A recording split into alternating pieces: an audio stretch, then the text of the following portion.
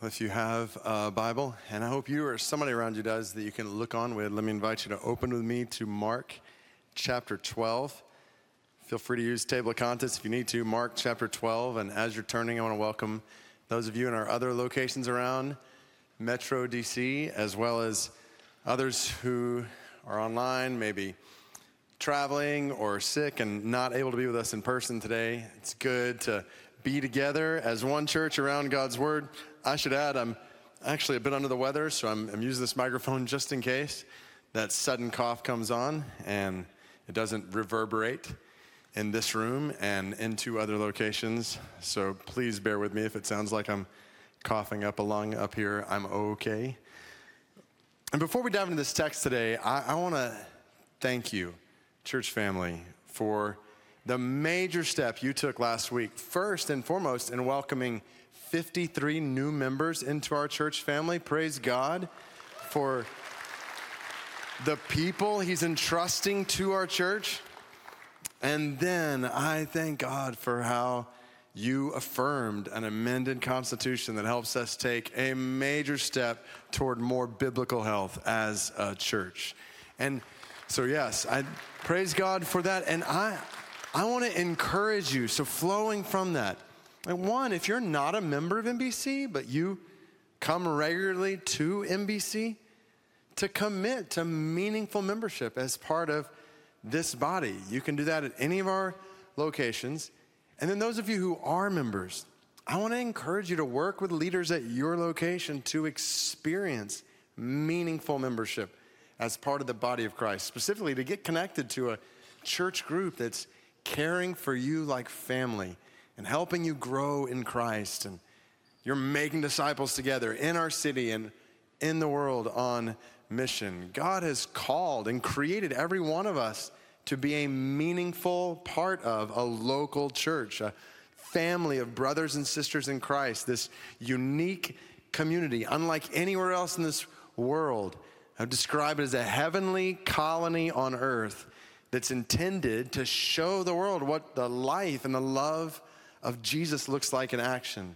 So don't settle for casual church attendance.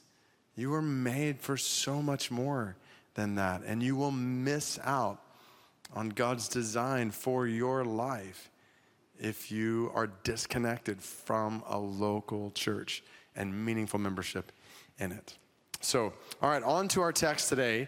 And as I'm speaking here at Tyson's right now, we're taking up an offering in this room. And different locations do this at different times. Some of you might be taking up now as well. It's a pretty routine part of our worship. One that, if we're not careful, we can hardly notice. As someone passes something to us, and we just kind of pass it on to the next person, almost mindlessly. For some of us, we don't think about it because we don't really give much at all. Maybe we throw in some money here or there, or maybe not at all. And for others of us, we kind of mindlessly pass it because we give in other ways at other times. Maybe we have direct deposit set up or some other automatic means of giving. So it's not actually something we do when we're gathered together for worship. Regardless, if we're not careful, we can hardly think about giving in our lives or in our worship. And I want to show you today that this is not good for us. And it's not glorifying to God. We're about to look at a passage where Jesus watches people giving. He watches what they give and how they give. And if nothing else, this passage is going to show us that Jesus is watching what we give and how we give. And He's watching us not like a heavenly policeman who's making sure we do things right. He's watching us because He loves us. And He wants the best for us. We saw last fall when we walked through 12 traits of a biblical church that God has actually designed our hearts to be glad in giving, not in getting. We saw how for followers of Jesus, intentional, generous, cheerful, sacrificial giving is life-giving. And we're missing out on life if we're not giving like that. And let's just be honest with each other. This goes totally against the grain of the way we think in this world. So what I want to do today is show us in Mark 12 a contrast between what I'll call worldly giving and godly giving. In other words, there are ways to give that align with the ways of this world. And there's a way to give that aligns with the Word of God. And I just want to encourage you to ask the question, which one of these marks your life? And I should just add, for those of you who are visiting with us today or exploring Christianity, one, we are really, genuinely, sincerely glad that you are here. And I fully realize that one of the reasons people often have a negative view of the church is because some people think all they talk about is giving. And today is not going to be helpful for that conception in your mind. You might walk away saying, I knew it. You're not even thinking it right now. It's true. I knew it. It just proves it. But before you draw that conclusion, I want to ask you to hang with me, because I want to show you that this text is not ultimately about giving. It's ultimately about Jesus and how he changes our lives for our good, from the inside out, in a way that leads us to live and love and give in ways that are totally different from this world. And we hope, I have prayed specifically for you, that God would use this time today in his word over the next few minutes to show you, maybe for the first time, the depth of his love for you in a way that is life-changing, in a way that turns everything upside down and frees you from what this world says is best for you, and even what you might think is best for you, to what God says and God thinks, the God who made you and the God who knows what is best for you and loves you. So let's start by hearing directly from his word. So we'll begin by reading the last part of what we read, if you were here last week, in Mark chapter 12, verse 38. And if you don't have a Bible, it'll be up here on the screen. God's word says, and in his teaching, he said, he being Jesus, beware of the scribes who like to walk around in long robes and like greetings in the marketplaces and have the best seats in the synagogues and the places of honor at feasts, who devour widows' houses and for a pretense make long prayers. They will receive the greater condemnation. And he sat down opposite the treasury and watched the people putting money into the offering box. Many rich people put in large sums, and a poor widow came and put in 2 small copper coins, which make a penny. And he called his disciples to him and said to them, truly I say to you, this poor widow has put in more than all those who are contributing to the offering box. For they all contributed out of their abundance, but she out of her poverty has put in everything she had, all she had to live on. So you see the contrast, right? It's pretty obvious between these scribes in verse 38, the leaders in the religious life of God's people, the overseers of this religious system, and then many rich people who gave large sums of money to the treasury. So you've got that picture, and then you have a poor widow who put in 2 small copper coins. Basically the smallest amount of money anybody could give, a penny. Yet Jesus is watching all of this. And Jesus says, truly I say to you, this woman has put in more than everybody else who's giving here. In other words, Jesus saw something that nobody else saw, which means there's a different way to think about giving than the way the world thinks about giving.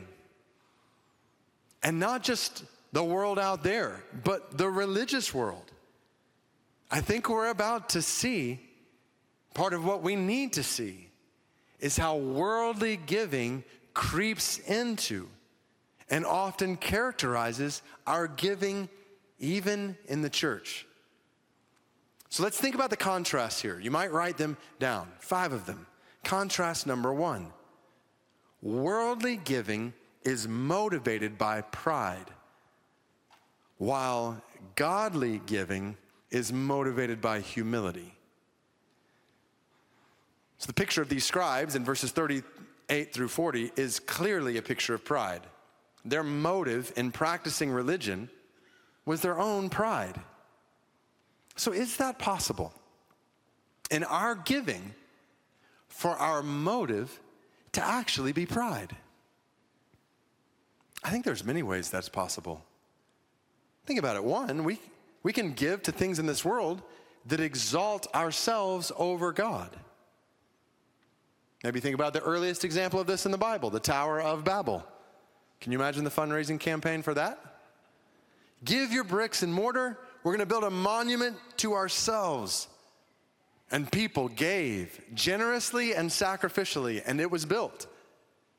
And thousands of years later, today, there are all sorts of people, institutions, and organizations that you can give to that have as their aim the exaltation of all we can do with no regard for God. Maybe even with active disregard for God. Surely that's pride. But then think about the part that pride can play even in giving to the church or to Christian ministries. These scribes were proud of their robes and long prayers, and many rich people were proud of the large sums they could give. And even if they didn't say it to others, they could easily think to themselves, look at all I'm giving. God must be glad that I'm a giver.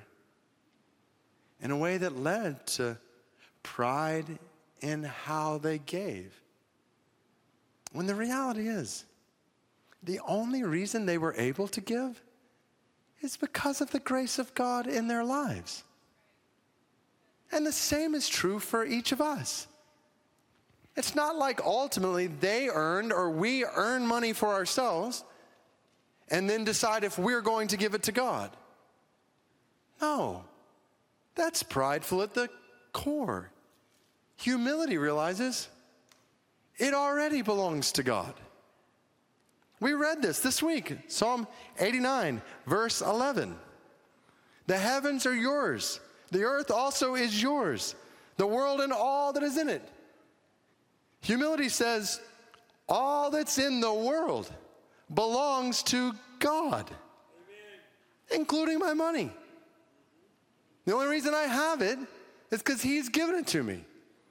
So all my money comes from God. It all belongs to God.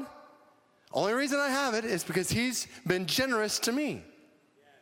Now, as soon as I say that, some people immediately think, wait a minute. I work hard for my money.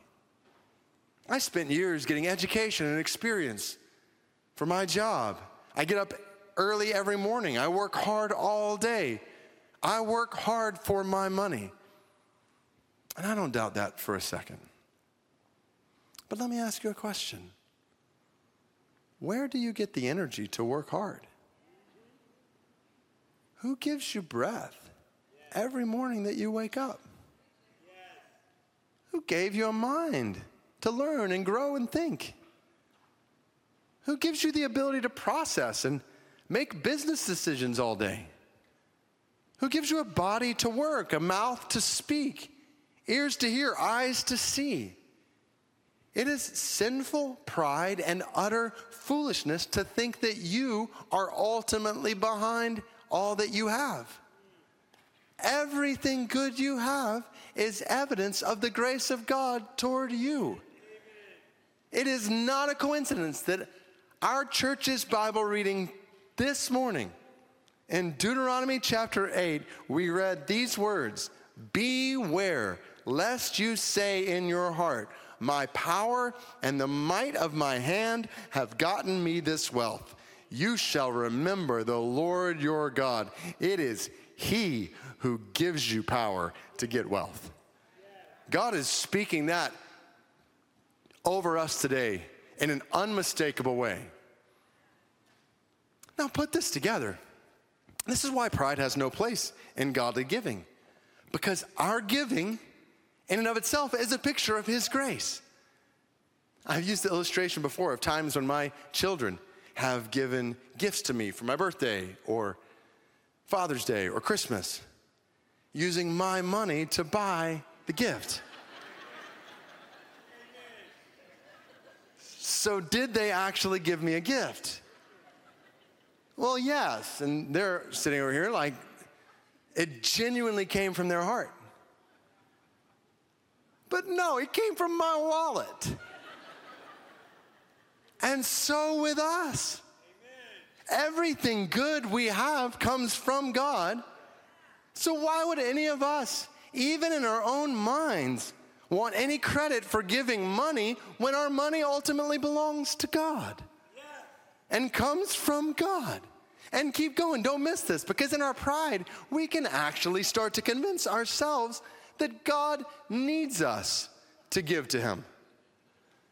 In our pride, we can actually take the God upon whom we are totally dependent for everything we have, and we can convince ourselves that He is dependent on us. Many Christian appeals for giving, church appeals for giving are based on this, almost making God out to be like a beggar. Oh man, woman, brother, sister in Christ, don't be deceived. God does not need you. We don't give because God needs our help. He's the Almighty. We give out of the overflow of God's help for us. And while we're here, one more subtle way that pride creeps into our giving. I think about the way Christians sometimes talk about giving, and even churches, pastors appeal for giving. Like, look at all Jesus has done for you. The least you could do is give to Him. You owe Him that. And I want to encourage you to never think like that. Don't ever think like that. And here's why, Christian. Because you don't owe Jesus anything.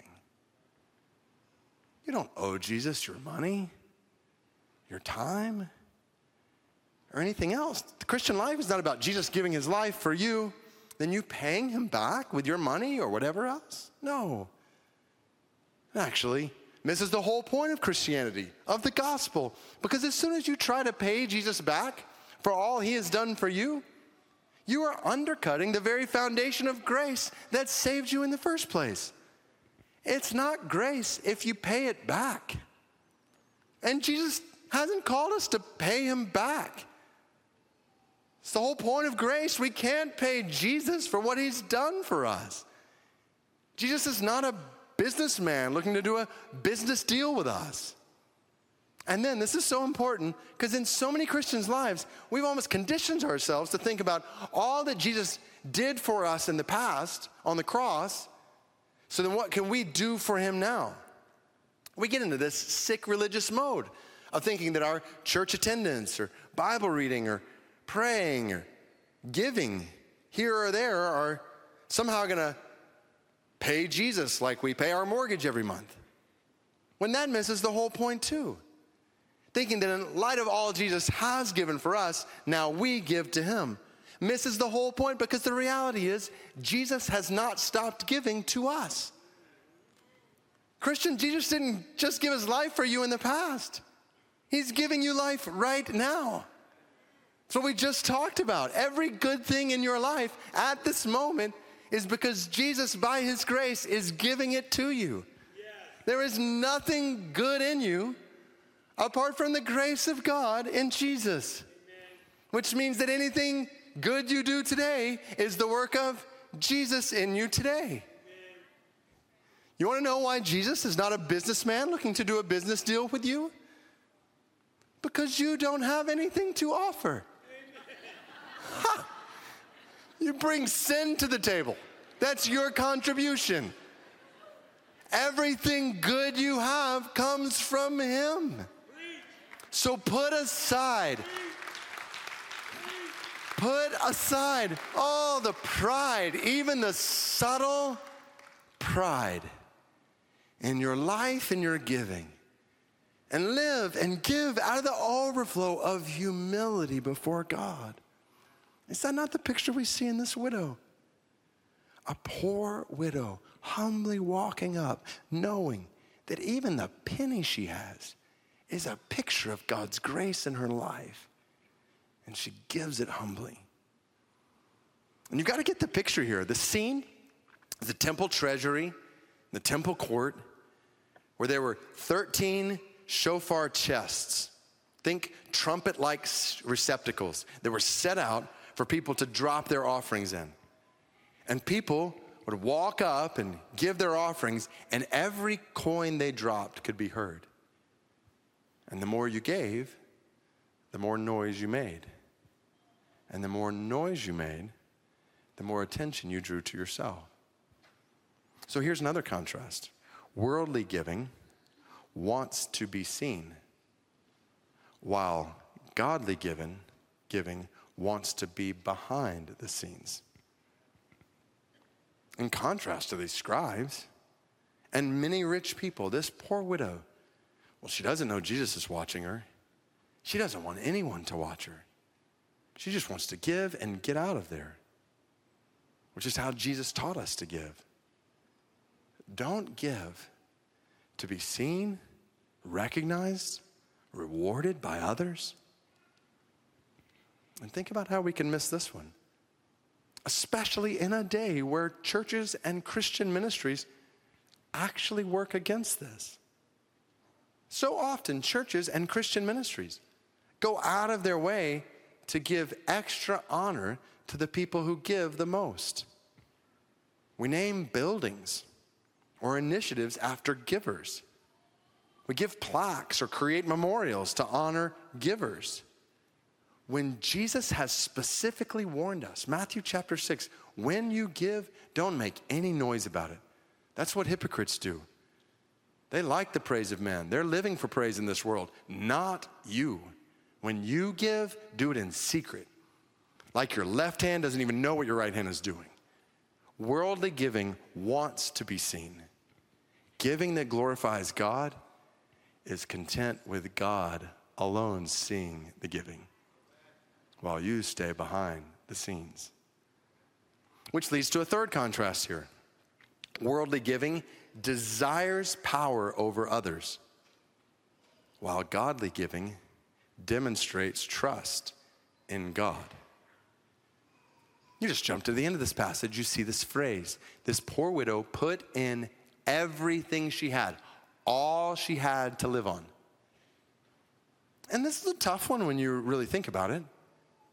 Let's just play the role of this woman's financial counselor for a minute. So imagine her husband died years ago. She comes to you and says, I'm down to my last $2. I have nothing else. Nothing else. This is all I have to live on. But I believe God wants me to put it in the offering. What do you think? How would we respond? What would we tell her? I think we'd probably say, well, that is really generous of you. It says so much about your heart. But God also gives us wisdom, common sense. God knows your heart. He knows you want to give, but he also tells you to take care of yourself. So I'm sure God would have you keep these coins and buy food for tomorrow. He wants to meet your needs. Where is God going to provide you food from? He's not just going to send it down from heaven. God wants you to be wise. Feed yourself. I think that's what we'd say, even based on some other biblical principles.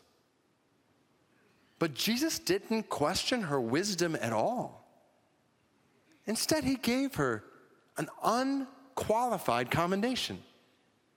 In fact, he set her up as a model for our giving. Why? Because godly giving demonstrates trust in God. And the contrast here is with worldly giving that desires power over others. Do you remember what Jesus said about these scribes right before this in verse 40? They devour widows' houses. We mentioned last week, we're not sure exactly what that means practically, but clearly it wasn't good. And this is a major part of the story that we cannot miss, because Jesus is giving here a stinging rebuke to a religious system that was supposed to care for widows, but was leaving them in poverty. God said all throughout his word to care for widows, for orphans, for sojourners. And instead of God's people in the temple giving and then using that which was given for the sake of widows, orphans, sojourners, women like this poor widow, they were ignoring them. And she was down to no money to her name. So church, let us make sure that in our giving, we are prioritizing what God says to prioritize. Care for those in need, for widows in need of support, for children in need of homes, for refugees in need of help. The list goes on, for people in our city and around the world with urgent spiritual and physical needs. And as a side note, when it comes to worldly giving that desires power over others, I can't help but think about the dangerous tendency, even or especially in the church, to actually give power to the people who give most. I have seen people give large sums in the church and then expect power.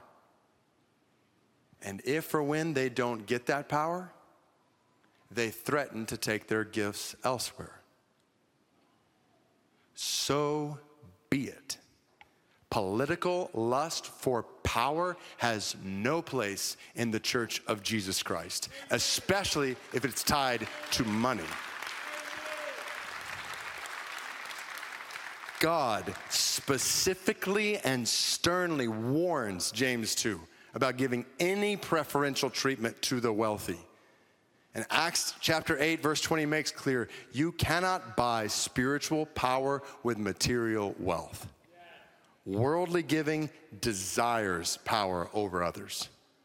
Godly giving demonstrates trust in God. Amen.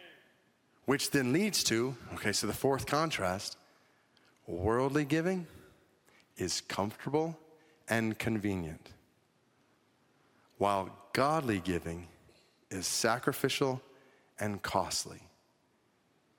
Just think about the contrast here.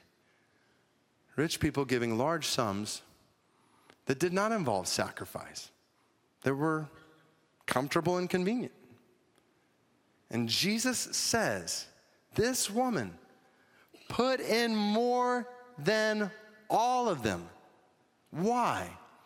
Because they had contributed out of their abundance, but she, out of her poverty, put in everything she had, all she had to live on. This poor widow, in actual amount, gave far less than everyone else. But in proportion to what she had, she gave far more. But this is not how we normally think about our giving or others' giving. We think the bigger the better. We see someone give a big amount and we think, oh, that's particularly generous, maybe even sacrificial. We give less and we think, oh, I'm not able to do as much as others. When the reality is one person can give $25 in an act of great sacrifice, while another person can give $1 million and not sacrifice at all. If someone makes $10 million a year and gives away $9 million and spends a mere $1 million on themselves, we may be impressed. But is this giving like God calls us to give? There's a significant difference between comfortable giving and sacrificial giving. And God calls us to do the latter. That's all over the Bible. Think 2 Corinthians chapter 8. God is talking about the impoverished churches in Macedonia, who when they heard that the church in Jerusalem was in the middle of famine, they gave generously. God says, 2 Corinthians chapter 8, verse 3, they gave according to their means, as I can testify, and beyond their means, of their own accord, begging us earnestly for the favor of taking part in the relief of the saints. And this not as we expected, but they gave themselves first to the Lord, and then by the will of God to us. What a picture. They gave themselves first and foremost to the Lord, and that led them to give beyond their means in a way that was hard to give. But they didn't do it begrudgingly. Did you see this? They did it one of their own accord. They weren't forced to do that. And they were begging us earnestly for the privilege of giving to starving saints in Jerusalem. This is Christian giving. It's a supernatural overflow of a life surrendered to the Lord. So just ask the question, is our giving, is your giving, is my giving comfortable and convenient or sacrificial and costly? Maybe another way to put it, based on that language in 2 Corinthians chapter 8, are you giving less than your ability, according to your ability, or beyond your ability? So less than your ability, meaning you could easily give more. I think the large majority of American Christians are right here. According to your ability, giving in a way that's truly commensurate with what God has given you, proportionate to what God has given you. And beyond your ability means giving to the point of sacrifice, which certainly seems to be what God is calling us to. Mark 12, 2 Corinthians 8, and a host of other places. So what should this look like in our lives? I've always appreciated what C.S. Lewis said. He said, I do not believe one can settle how much we ought to give. I'm afraid the only safe rule is to give more than we can spare. In other words, if our expenditure on comforts, luxuries, amusements, etc., is up to the standard common among those with the same income as our own, we are probably giving away too little. If our charities do not at all pinch or hamper us, I should say they are too small. There ought to be things we should like to do and cannot do because our charitable expenditure excludes them. What would it look like if you decided to leave behind comfortable and convenient giving for sacrificial and costly giving? Not because you have to, but because you want to. Again, as the overflow of God's grace in you, towards you, through you.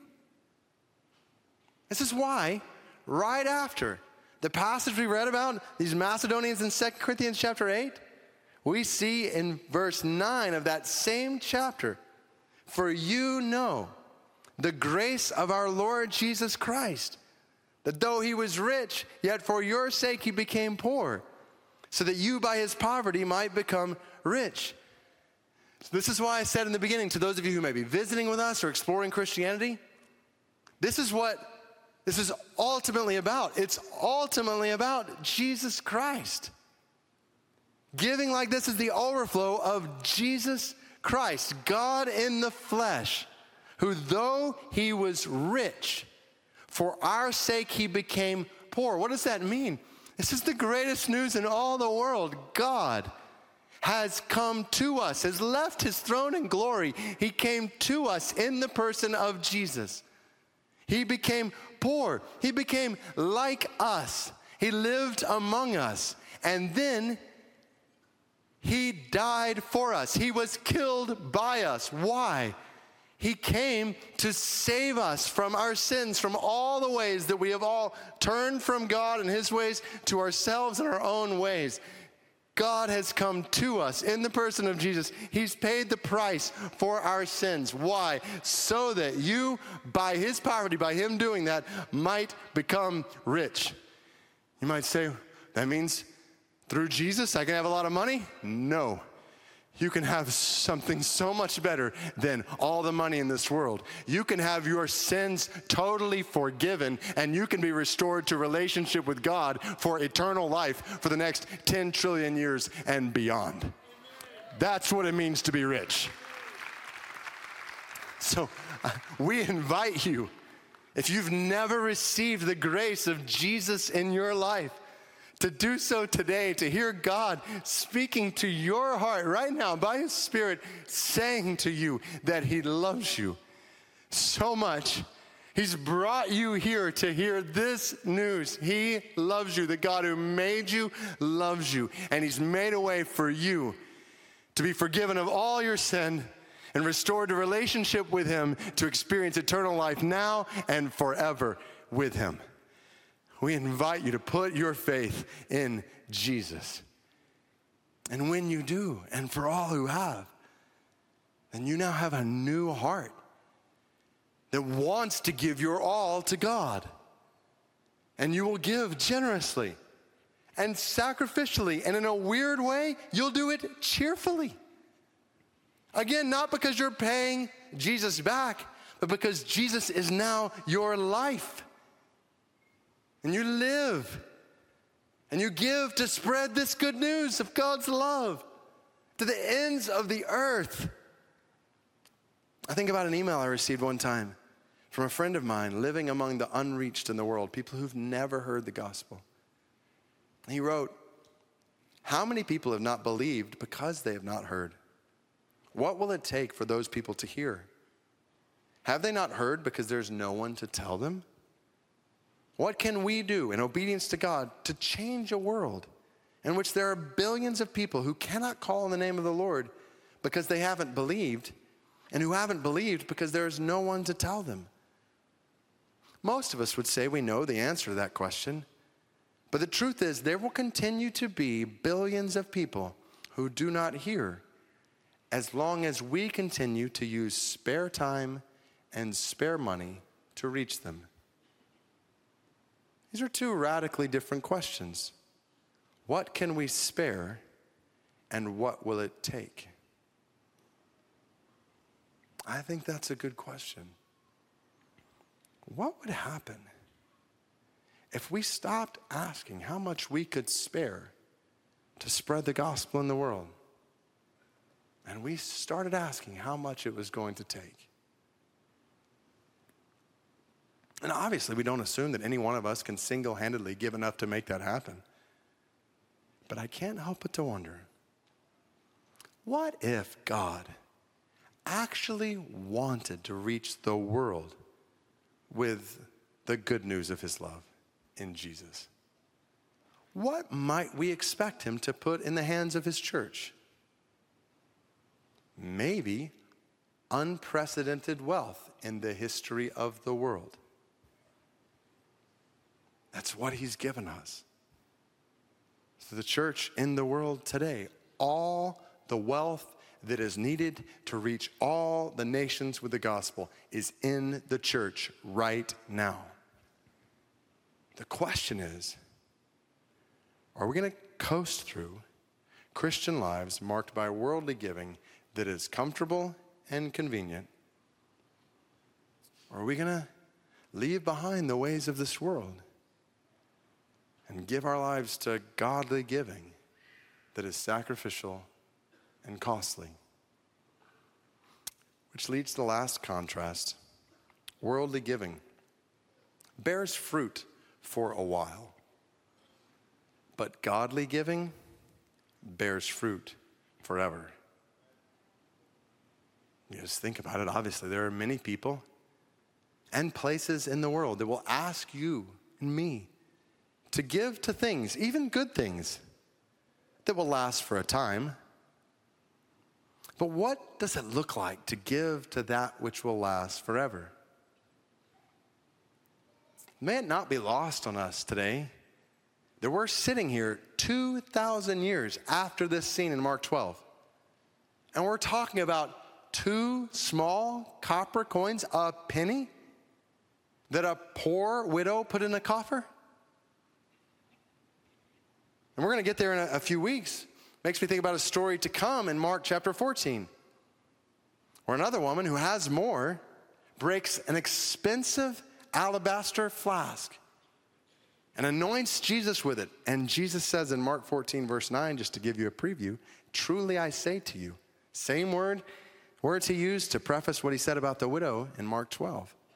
Wherever the gospel is proclaimed in the whole world, what she has done will be told in memory of her. Now, these 2 stories, these 2 women in Mark 12 and 14 are powerful pictures of what God does through godly giving. Small amounts, large amounts. How God uses godly gifts to resound to his glory, the good of many others in the world, and the good of the giver in ways far beyond what we could fathom. Why would we settle for anything less than that? Don't you want your life to bear fruit that lasts? Don't you want your life to count in a way that resounds to God's glory and the good of many others and your own good forever? That sounds like a wise investment. So don't settle anymore for worldly giving and even supposedly Christian versions of worldly giving. Give in the way God has designed you to give. And trust God to take your giving to bring about fruit that doesn't fade this year or next year or 10 years from now or 100 years from now. Trust God to take your giving and bring about fruit that will still be there 10 trillion years from now. This is the kind of life. Lift your eyes. This is the kind of giving you are made for. So I want to invite you to take a moment and to reflect on all of this in your life before God. I'm going to put up here on the screen all 5 of these contrasts. And I want to invite you to consider, how is God calling you to leave behind worldly giving and experience godly giving? In what ways specifically is God, by his Spirit right now, calling you to respond to what we've seen in his word today?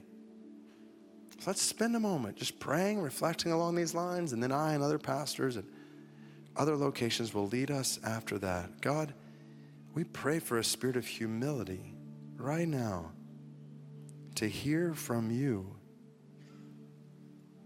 and how you are leading us, each of us, to leave behind worldly giving and to experience the life you've called us to in godly giving. Speak to us right now, we pray, and help us to hear and obey.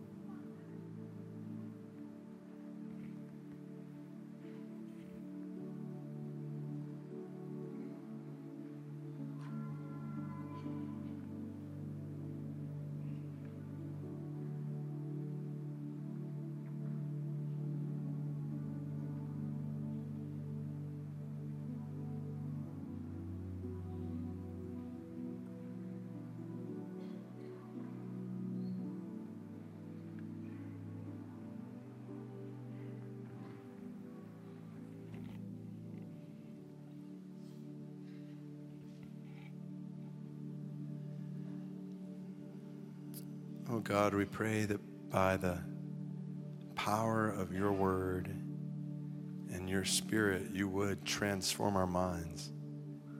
The way we think about giving, we need you to transform our desires. We want to give in the way we've just seen in your word. You would transform our actions. You would, by your grace, help us to follow through on what you're saying to us right now. God, we want our lives to be marked by godly giving, to reflect what you commended in this poor widow. Especially, God, in a culture where we do have much, so much in this world. God, we pray you would transform our hearts and lives to reflect this countercultural way of living and giving. As we pray, I would just ask all across this room, have you put your faith in Jesus and God's love for you? Have you been restored to relationship with God through what he has done for you? He's speaking to your heart right now. The answer to that question is not a resounding yes in your heart, then I invite you just to pray where you're sitting, just between you and God, to say, God, I want to be restored to relationship with you. God, I am coming to you. I know I've sinned against you. I've turned from your ways to my own ways. But I believe that Jesus died on the cross to forgive my sins, to pay the price for my sins. And he rose from the dead in victory over sin and the grave. And today I trust in Jesus as the Savior of my sins and the Lord of my life. I want to experience life the way you've created me to live. I want to leave behind my ways, the ways of this world. I want to live according to your ways. Your life in me.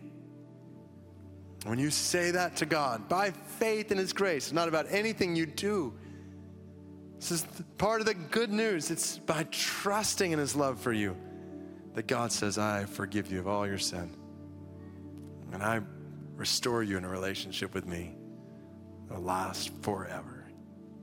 God, we praise you for the gospel. We praise you for this good news. We praise you for how even people today in this room and watching online are placing their faith in you, Jesus, for the first time. Pray that they would feel in a palpable way the riches that have just taken place, that they have experienced now, that they will experience forever in relationship with you. And God, I pray for them and for all of us who have these riches in you. Help us, we pray, to live out what you have spoken to us today. By your grace in us, we pray. In Jesus' name. And all God's people who agree with that prayer, say amen.